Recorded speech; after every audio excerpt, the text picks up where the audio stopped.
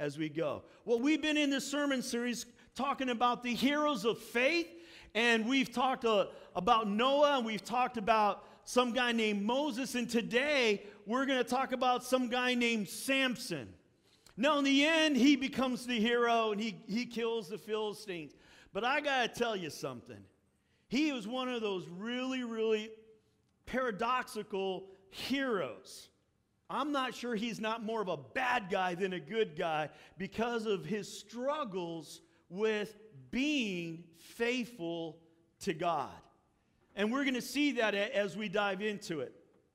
So, in Hebrews 11, you'll find a list of so many different heroes of the faith. And in this Heroes of Faith series, we're only going to cover 6. And there's so many, many, many more in the Bible. I hope it will be a catalyst for you to want to study so many other heroes of the faith. So today, as we look at Samson, he was the last judge God sent to his people, to the Israelites. Now, the term judge is really important. When I hear the word judge, as you would hear the word judge, in our environment, in our current era of time, we think judicial. Okay? That's not how this word is used at this time in this era. It's referring to, a synonym would be a great deliverer. The guy who's going to fight the battles. He's the guy who's going to lead the charge. That's a deliverer. That's a judge. And so he did not say, okay, you come to me, and like Solomon, okay, whose baby does it belong to? No. That's not judges. That's not him. It's not the other ones who were judges before him. So he is a strong man, yet he couldn't conquer himself. He had a massive weakness in his character. He was a man who had to become physically blind so that he could truly see and find his faith. It's interesting that Samson's name actually means sunny or bright. And yet, in the end, he ended up in the darkness and blinded by the very enemy he was supposed to conquer as a judge, as a deliverer of Israel. See, many times when God decides to do something great in his world, it will begin with the story of a baby. And that's what we find here. The story of Samson begins with the story of a baby. As it was with Abraham and Sarah, they had no children. They were long past childbearing, and God gave them Isaac. As it was with baby Moses, and God used to deliver the Hebrews. And God gave baby Samuel to Hannah. And obviously he became the great prophet. And God gave baby John the baptizer, who would prepare the way for the Messiah, who was the baby Jesus. And so we find that God is going to do something great with a baby named Samson. His mom and dad couldn't have any children, didn't know what was going on, and an angel comes and does this mighty thing and tells them that they're going to have a baby. Babies are fragile. But God uses the weak things of the world to confound the mighty. And the secret of Samson's great strength was that he had a Nazirite vow. His hair was never cut. It wasn't to touch dead bodies of any kind. And that hair being not cut was not the source of his strength. It was the source of his obedience to the vow, which was the source of the Holy Spirit that gave him his strength. And according to Hebrews 11:32, which we're not going to read, Samson was a man of faith, but he certainly wasn't a faithful man. He wasn't faithful to his parents and to their teachings. And he wasn't faithful to his Nazirite vows. And he wasn't faithful to the laws of God. So let's look at a little bit of this background. The Israelites were God's chosen people. And for years they had served God alone. But they had become complacent. The Philistines literally had absorbed the Israelites into their culture. And now there was almost no distinction between being an Israelite versus being a Philistine. And the Philistines refused to worship Jehovah. And the Philistines worshiped their own idols, the sun gods, their sex gods. They could care less about Jehovah, the one true God.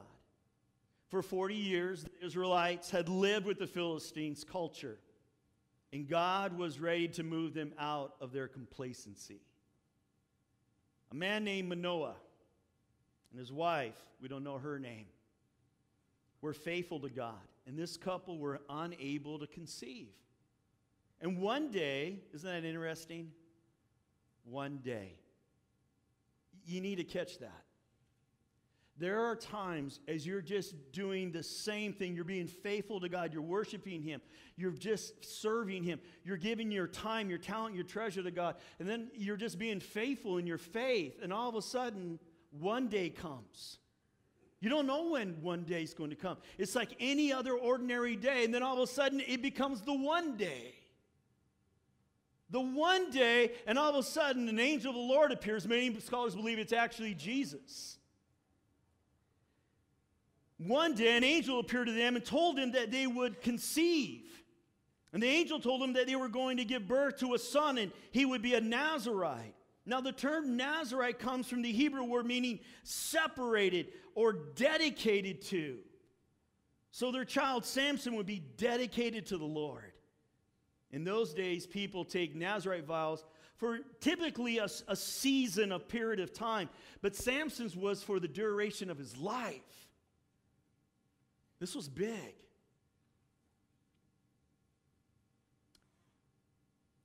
Samson was to live his life as one who had been dedicated to the Lord. And we pick up on this story in Judges chapter 14, 1 through 4. One day when Samson was in Timnah, one of the Philistine women caught his eye. Now, guys, you know what that means. Hello? Woo! She was attractive. When he returned home, he told his mother, his father and mother. Now, he's only seen her, but he's got his whole life planned out now. When he returned home, he told his father and mother, a young Philistine woman in Timnah caught my eye. Now, throughout scriptures up to this point, it's been very clear, you're not to marry the Philistine women. We're not to do that. God's very clear. And He's a judge. He's a leader. I want to marry her. Get her for me. His father and mother objected because they're faithful to God. Isn't there even one woman in the tribe among all the Israelites you could marry, they asked? Why must you go to the pagan Philistines to find a wife? But Samson told his father, get her for me. She looks good to me. I know he said it that way. His father and mother didn't realize the Lord was at work in this, creating an opportunity to work against the Philistines who ruled over Israel at the time. Samson had no business marrying a Philistine. The Philistines didn't worship God, and this woman was a Philistine who didn't worship Jehovah either. But she was cute. And at that time, that's all that mattered to Samson. His lust took over. This story continues. Now we're in Judges 14. Guys, there's so much scripture. I'm taking what could be a 6-week series, and I'm trying to condense it into one sermon. So help me get through this. Be praying for me. As Samson and his parents were going down to Timnah, a young lion suddenly attacked Samson near the vineyards of Timnah. At that moment, the Spirit of the Lord came powerfully upon him. Wow. All the other judges never talk about how God uniquely blessed and gave the Spirit of God to. Very unique. It was very different than how it was with the other judges. And he ripped the lion's jaws apart with his bare hands. I want him on my football team. He did it as easily as if it were a young goat. But he didn't tell his father or mother about it. Scholars believe the reason why he didn't say this is because he knew his father and mother were such godly people, they would have given glory to God for the miracle of taking on a lion. And he also doesn't tell them about the honey, again, because they probably would have given credit to God. And he liked that for himself. But he didn't tell his father and mother about it. Verse 7, when Samson arrived at Timnah, he talked with the woman and was very pleased with her. I don't know why Samson didn't tell his parents, but I think there was a turning point there. When Samson, later we find through those scriptures, he goes back to the dead carcass, which is a violation of his Nazirite vows. He goes to a dead carcass, and not only does he touch it, what he's not supposed to do, but then he goes in and grabs the honey, because the beehive is now inside the carcass of the dead lion, and he grabs the honey and he eats it, and then gives it to his parents. Again, doesn't tell them that. That is violating his vows. He wasn't supposed to eat grapes or drink alcohol. So now it's time for the wedding. And at the wedding feast, Samson comes up with a riddle for the Philistines to solve. Now it's important to note, he shows up to a wedding and he has no bridegrooms with him. And so the father-in-law gives him 30 groomsmen. And so he gives him 30 groomsmen. Now, some scholars say something I think is pretty interesting. They knew he was so unpredictable and how strong he was that they had those guys there in case this was a ploy and really going to turn into attack. He would have 30 men there, security guards, to get on top of Samson. So there they are. And I think the tension might have been kind of really thick, because all of a sudden he just decides he's going to give a riddle to kind of liven up the party. And as he does that, he uses that which was sin in his life and uses it as a joke in this riddle. Sin is never to be something we laugh at. Never. So he says this riddle, verse 14, chapter 14. So he said, out of the one who eats came something to eat. Out of the strong came something sweet. And 3 days later, they were still trying to figure it out. You see, here was the bet that went along with the riddle. Hey, guys, I'll tell you what, there's 30 of you. If you can answer my riddle, I'll give you 60 garments, 2 for each of you. In other words, I'll get 2 sets of garments for all 30 of you. It's a total of 60. But if I win and you can't answer my riddle, then you guys have to give me 30 sets or a total of 60 garments for myself. Now, this is expensive stuff. And they said, all right, bring it on. 30 versus 1. Well, they didn't go really well, because the Philistines, what, you brought us to the wedding to embarrass us and make a mockery out of us? So they went to his wife-to-be and said, listen, you are going to find out the secret to this riddle. So she goes around and gets the big tears and, oh, you won't tell me the riddle. And just crying, throwing a fit, nagging him, till finally he says the secret. And now the secret is brought to the 30 guys. The 30 guys now give the answer. And this doesn't make him very happy. Verse 15, 16. On the 4th day, they said to Samson's wife, entice your husband to explain the riddle to us, or we will burn down your father's house with you in it. That would get my attention. Did you invite us to this party just to make us poor? So Samson's wife came to him in tears and said, you don't love me, you hate me. You've given my people a riddle, but you haven't told me the answer. I haven't even given the answer to my father or mother, he replied. Why should I tell you? Now the Philistines were ruthless. And they had every intention of killing this woman and her family if she didn't get the answer. So she continued to nag. 16. So Samson's wife came to him in tears and said, you don't love me. You hate me. You have given my people a riddle, but you haven't told me the answer. I haven't even given the answer to my father or mother, he replied. Why should I tell you? So she cried whenever she was with him and kept it up for the rest of the celebration. At last, on the 7th day, she just wore him out.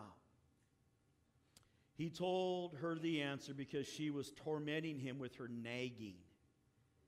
Then she explained the riddle to the young men. So before the sun set of the 7th day, the men of the town came to Samson with their answer. What is sweeter than honey and what is stronger than a lion? And Samson replied, hear this one. If you hadn't plowed with my heifer, you wouldn't have solved the riddle. What? How many ladies would like to be referred to as a heifer? This is your new wife here, buddy. And he calls her a heifer. Man, you definitely need to learn the love languages. If you didn't plow with my heifer, you wouldn't have solved. This is what that phrase simply means. You guys could not have done what you did if you hadn't broken the rules. Because heifers were not used for plowing. Since the guests had fouled up the rules, had determined they were going to make up new terms of agreement, they were going to make up a new rule book. Technically, Samson could have refused to pay the price. But he knew something. He must have heard. It's not confirmed, but it seems pretty on.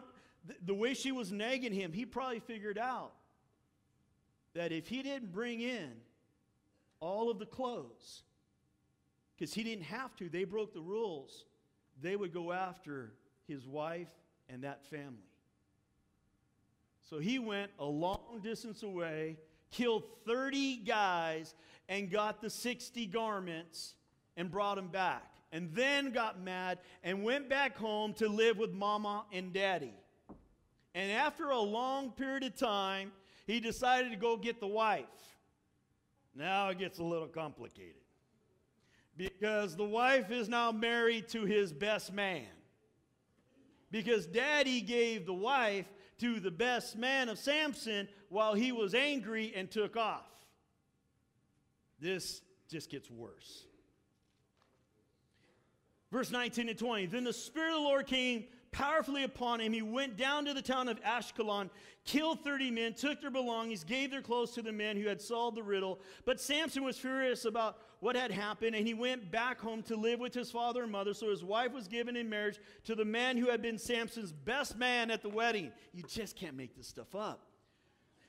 The Spirit of God came upon Samson, and he killed 30 Philistines from that other city. Why? Because he didn't want that word to get back to where he was going when he gave the 60 garments. He wanted to be out of town before they found out what he had done. But he loved this woman, or so he thought.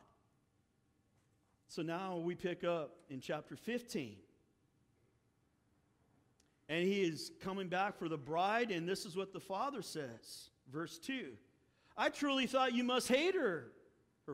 Her father explained. So I gave her in marriage to your best man. But look, her younger sister is even more beautiful than she is. Daddies, don't do that to your kids. Right? Marry her instead.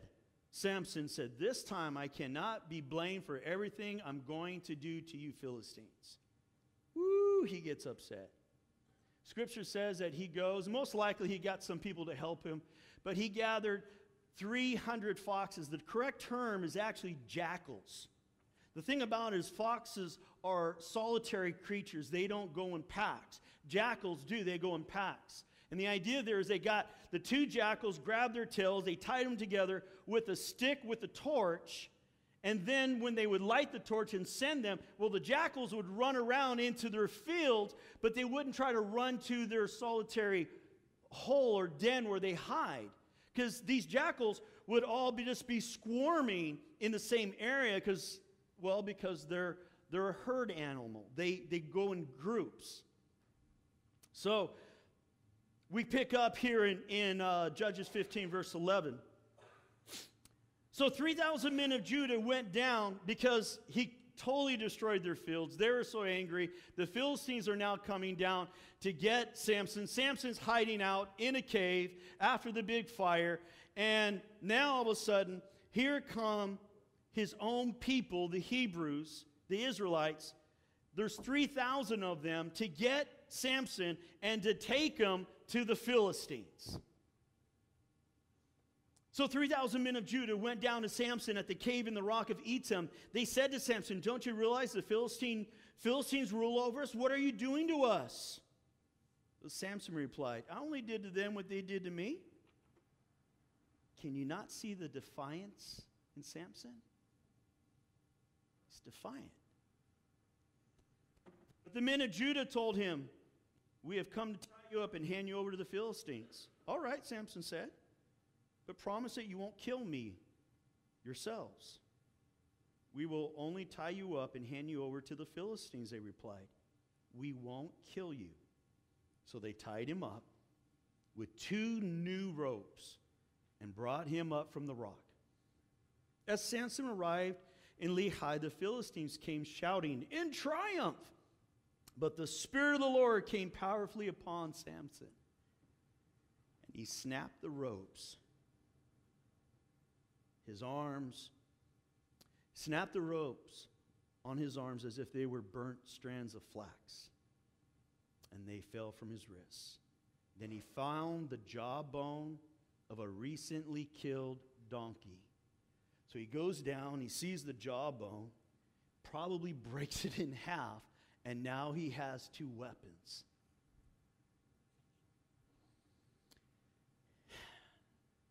He picked it up and he killed 1,000 Philistines with it.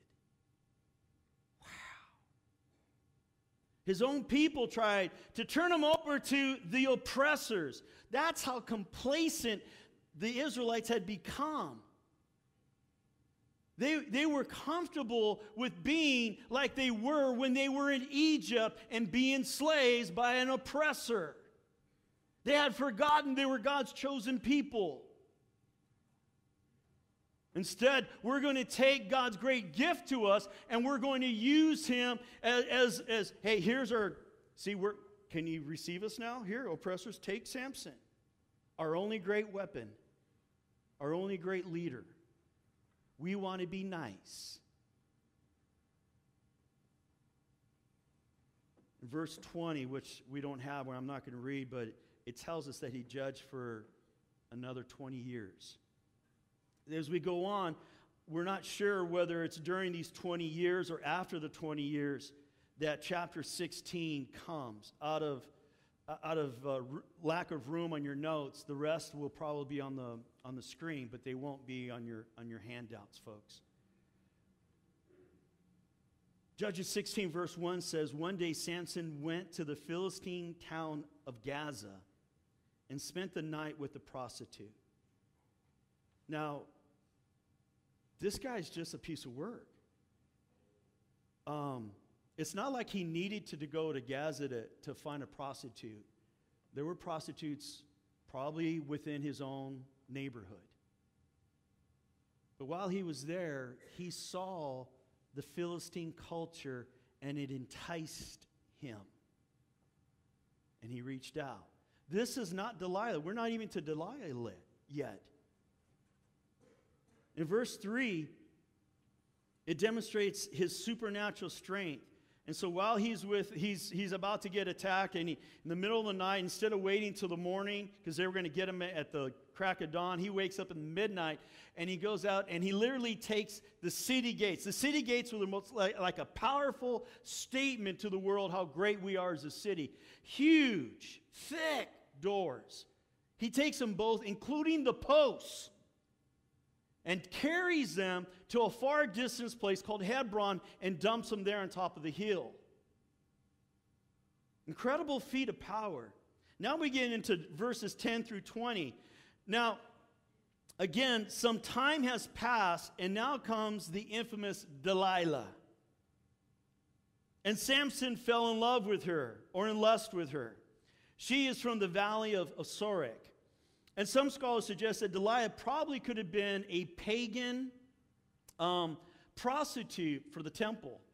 But we don't think that he could have actually been living with her without being married, because he was there every single day. And because of that, Delilah is approached by some of the Philistine leaders and told to obtain the secret of Samson's strength. Here we go again, all these secrets, and you're not supposed to say anything. So while this is happening, it goes back and forth, and you begin to see just how narcissistic Samson has become. He's killed 1,000 men with the jawbone of a donkey. He's done the jackals, 300 jackals, and burning of that. Killed 30 other guys. I mean, he just has to have this complex that I'm invincible. And so we begin with, well, if it's ropes or if it's the bow line, it just goes on and on and on. But on the fourth time, Delilah keeps saying, what's the secret? What's the secret? Because if you don't tell me the secret, what Samson doesn't know is that the Philistine leaders have approached her and said, listen, if you do what we want, we're going to give you all of this money, large sums of money. Kind of like Judas, right? And there's 1,100 shekels we're going to give you each. All you got to do is find out the secret to his power, to his strength. So he doesn't know this. And she keeps nagging him, crying and nagging.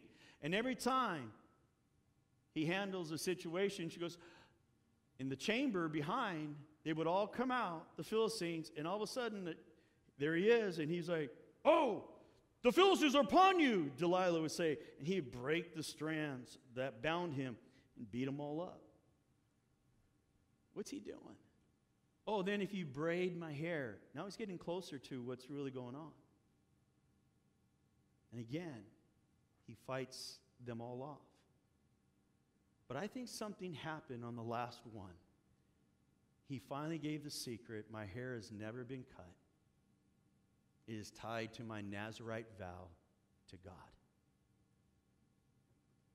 And he falls asleep, and they go to shave his head. I'm sorry, I struggle with this one. If somebody was to come into my bed while I'm asleep and come with a razor to try to shave my head, I'm going to wake up. How about you?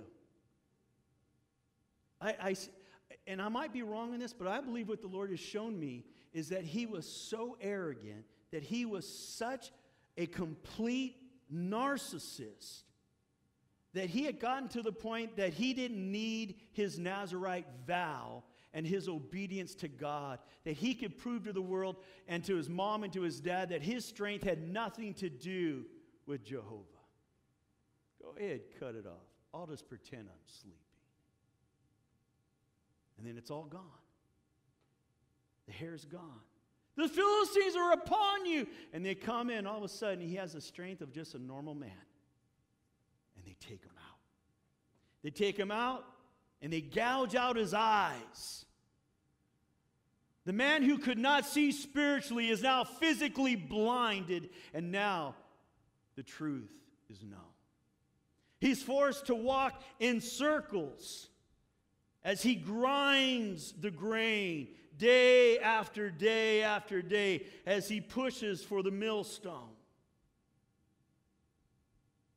He had plenty of time to think. He had plenty of time to repent. He had plenty of time to get his act together. And while he's walking, the most incredible thing happened. His hair began to grow back. And more, and more, and more. The power was not in the hair. The power was in his dedication to the vow of being a Nazirite. Set apart, dedicated to the cause of God.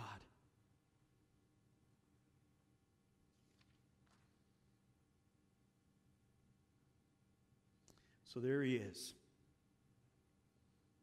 And now there's a special day to the Philistines, a celebration to this guy named Dagon, some pagan god.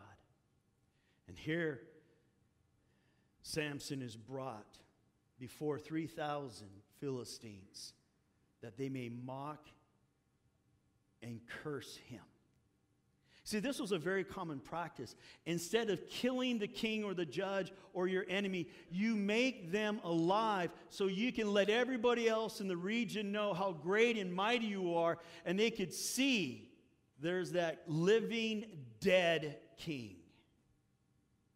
He lives only because I let him live. See how great and powerful I am? I'm the Philistines. So they bring him to mock him before their pagan god, Dagon. And so this young little boy is responsible to be Samson's nanny and to take him wherever he needs to go. But he's been there before. He has seen all of the structural points of this temple. He knows what keeps it all together, where the load is. And he says, hey, take me over because I want to rest my arms up. And the boy takes them, puts them right against these two pillars, the pillars that hold everything up. And he prays in Judges chapter 16, verse 28. Then Samson prayed to the Lord, Sovereign Lord, remember me again. Oh God, please strengthen me just one more time. With one blow, let me pay back the Philistines for the loss of my two eyes. He has learned to be subject to God. He's learned to be submitted to God, to honor God. Yet he still is stuck with revenge in his heart. That I could get revenge for my eyes. In spite of that, I think God was going to use him because he wanted his people free.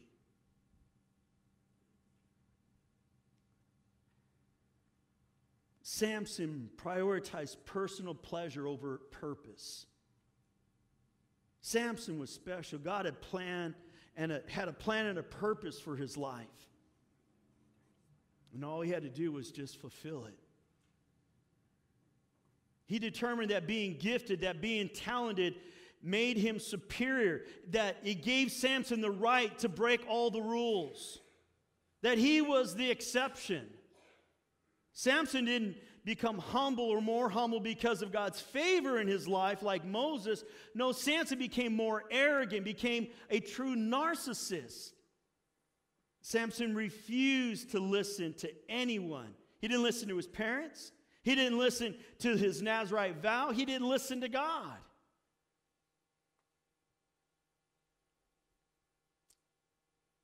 One of the interesting things about Samson as you study him is that he has no real friends. He's probably the best known person in all of the Israelites. He's the judge. He doesn't have any friends. At his own wedding, he has to borrow 30 friends to be groomsmen? You're a judge. Where are your friends? He lived in isolation. He just worried about his personal pleasures.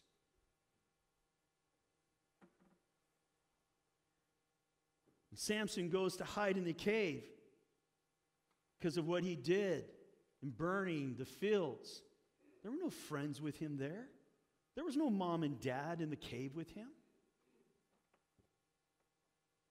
Samson refused to listen to anyone's advice unless it was in agreement with what he had already thought. See, Samson lived for Samson. He didn't care about anyone except himself. He was a narcissist. He used his gifts of strength to pursue his own pleasure. Samson was all about Samson. God had given him the gift of strength, and he used it to glorify Samson. So here is a challenging question or questions for us all today. What am I doing with the gifts that God has given me? What are you doing with the gifts God's given you? Am I using them for personal benefit, for prestige, for power, for fame? Am I even using the gifts God's given me?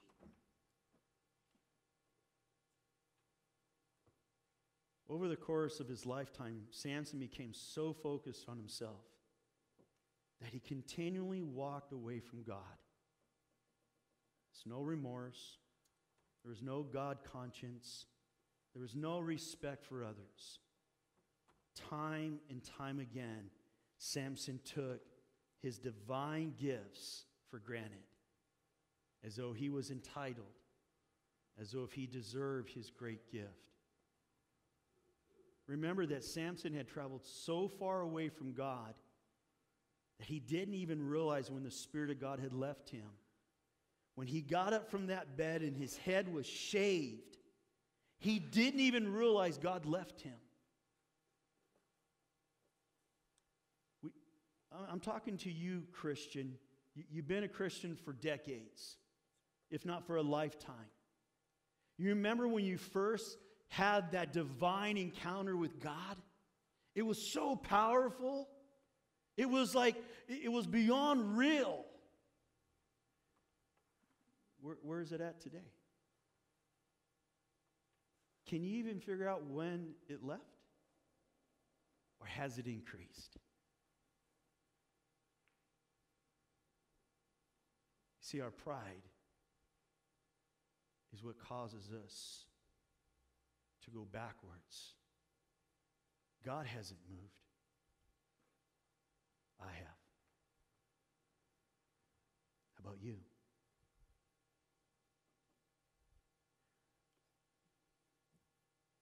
God always wanted Samson to have the gift, but he had to remove it for a while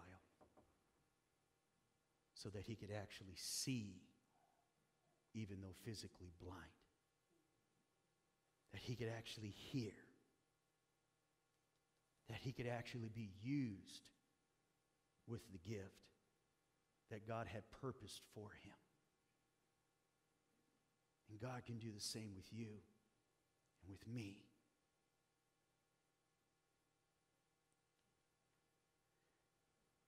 Samson had traveled so far away from God that he didn't even realize when the Spirit of God left him.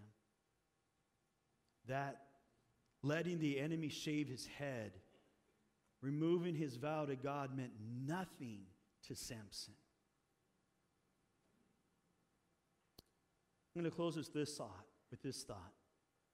After Adam and Eve ate the apple, God asked Adam, "Where are you, Adam?" Do you think God had any idea where Adam was? I'm sorry, that little bush isn't good enough to hide from God. Do you think he was asking for his physical location inside the Garden of Eden? Or do you think that maybe he's saying, "Hey, Adam, why is there such a distance between you and me? Where are you? Why are you not close to me?" Gave him the gift of the garden. And so maybe for some of us, the question is, God's giving you a great gift, Christian. But maybe God's asking, "Where are because I don't see you close to me. I see that you are far and hiding from me.